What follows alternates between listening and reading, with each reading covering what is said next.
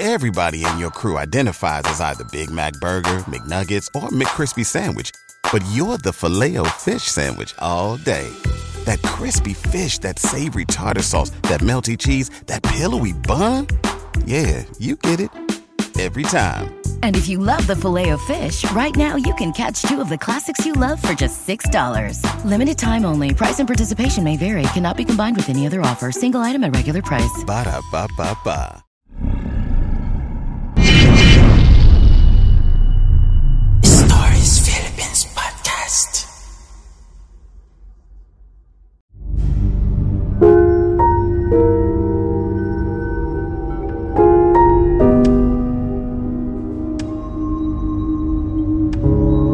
Masayang ipinagdiriwang ni Heidi at Ethan ang kanilang 10th anibersaryo. Napili nilang pumunta sa sinihan para panoorin ang pelikula ng kanilang paboritong artista.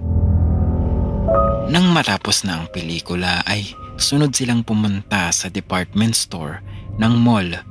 Habang namimili ng damit si Heidi ay sandaling pumunta ng banyo naman si Ethan. Nagmamadali siyang pumasok sa isang cubicle dahil ihing-ihi na siya. Habang hinuhubad niya ang pantalon ay bigla na lamang pumutok ang mga bumbilya ng banyo.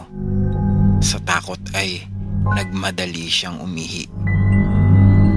Nang matapos na siya ay hindi na niya mabuksan ang pinto ng banyo.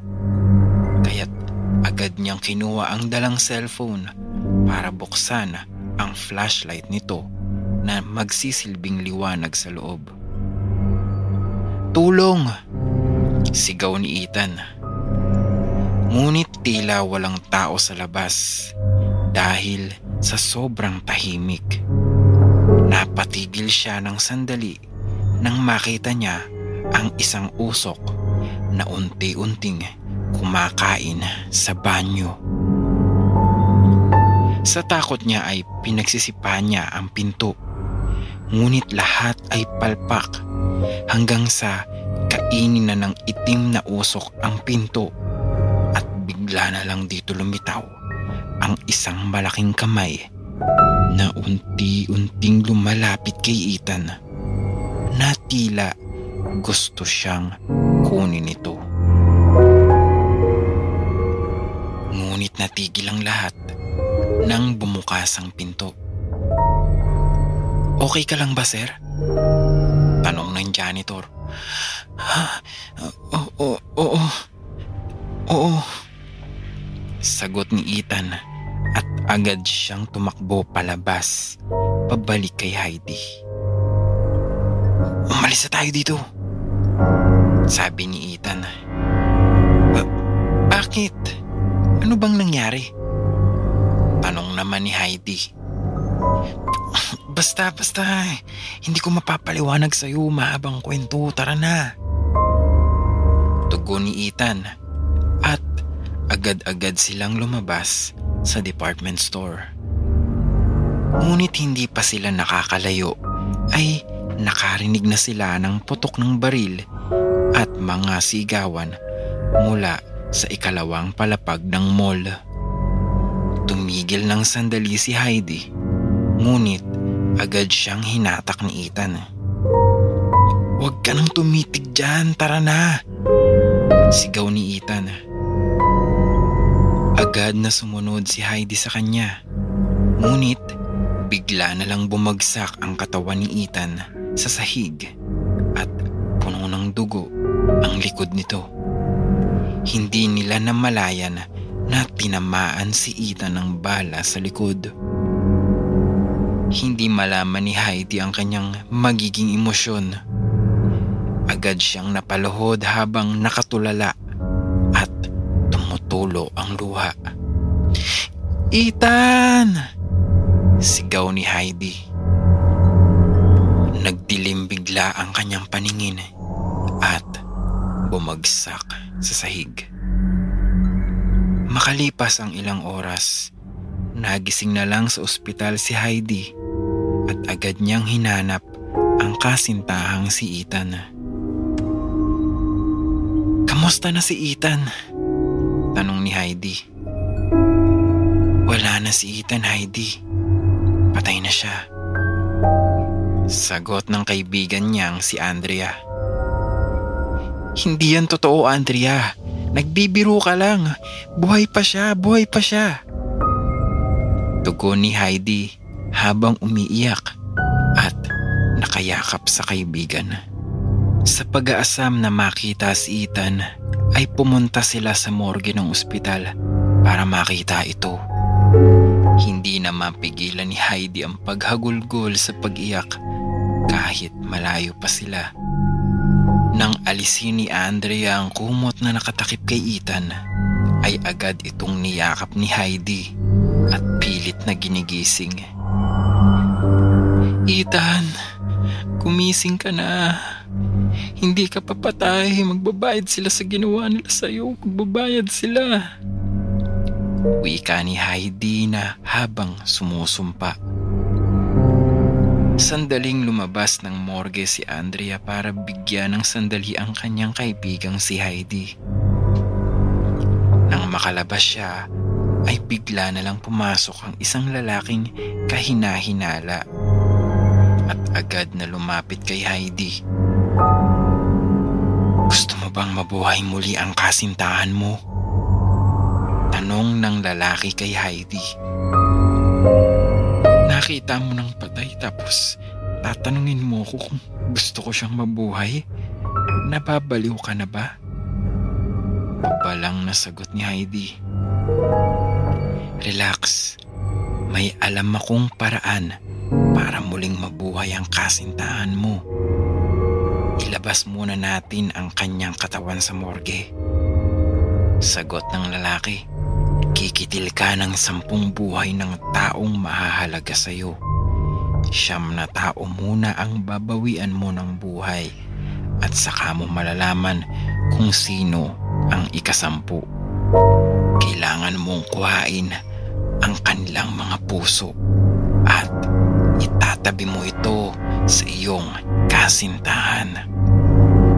Tugon ng lalaki. Hindi na ako magdadalawang isip pa.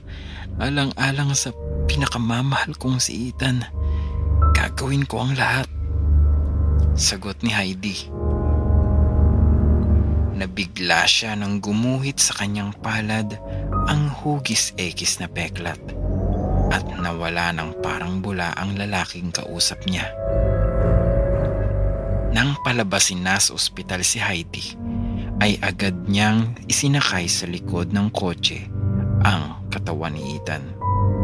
Mahal, lahat ng dapat at hindi dapat ay gagawin ko. Mabuhay ka lang muli. Wika ni Heidi bago niya isara ang likuran ng kotse.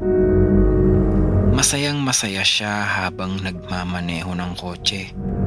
Nang makarating na siya sa kanilang bahay, ay agad niyang diniretso ang katawan ni Ethan sa bodega. Kinuha niya ang lahat ng pwedeng itakip sa katawan nito. Kinuha niya ang isang malaking mesa at dito inihiga ang katawan. Pagkatapos ay tinakpan ng makapal na kumot at mga karton. Goodbye babe, see you. Sabi ni Heidi at lumabas na siya ng bodega. Ngunit bigla na lang may kumatok sa kanilang gate at agad niya itong binuksan. Ikaw pala yan, sabi ni Heidi. Nawawala daw yung bangkay ni Ethan. Pinaghahanap na nila. Sagot ni Andrea. Talaga? Mamaya, pupunta ako. Tugon ni Heidi. Pinapasok niya muna ang kaibigan sa loob ng kanilang bahay. Coffee, tea, or juice? Tanong ni Heidi. Juice, syempre ang init-init sa labas, grabe. Sagot naman ni Andrea. Agad na ikinuha ni Heidi ng juice ang kanyang kaibigan. Pagkatapos ay palihim nitong nilagyan ito ng sleeping pill. Andrea, juice oh. Wika ni Heidi.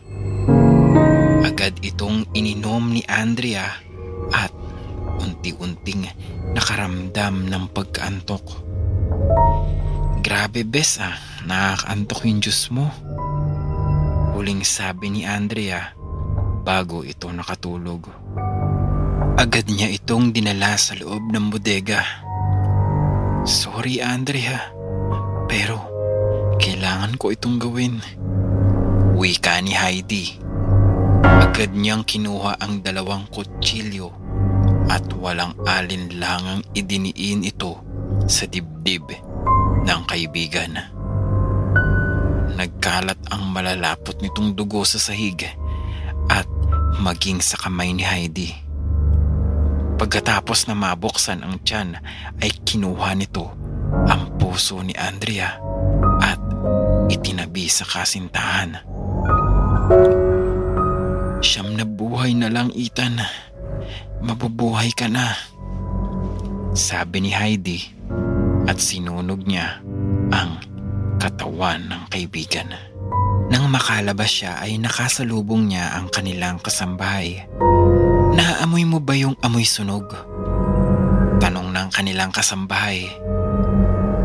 Hindi naman ate. Ikaw talaga kung ano-anong naamoy mo, sagot ni Heidi. To be continued. Written by Rayla Movie 24. Demon of Love Part 1.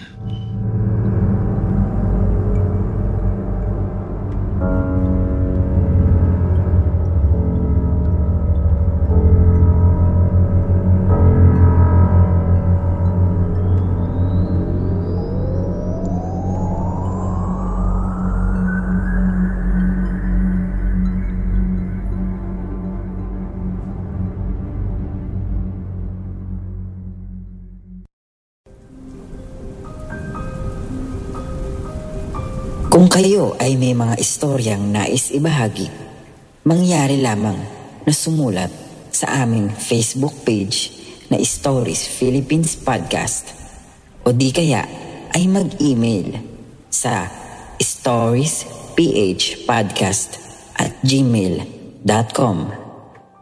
Matatagpuan ang mga link na iyon sa ating description. Hanggang sa muli, maraming salamat mga kaistorya. Everybody in your crew identifies as either Big Mac Burger, McNuggets, or McCrispy Sandwich. But you're the Filet-O-Fish Sandwich all day. That crispy fish, that savory tartar sauce, that melty cheese, that pillowy bun. Yeah, you get it. Every time. And if you love the Filet-O-Fish, right now you can catch 2 of the classics you love for just $6. Limited time only. Price and participation may vary. Cannot be combined with any other offer. Single item at regular price. Ba-da-ba-ba-ba.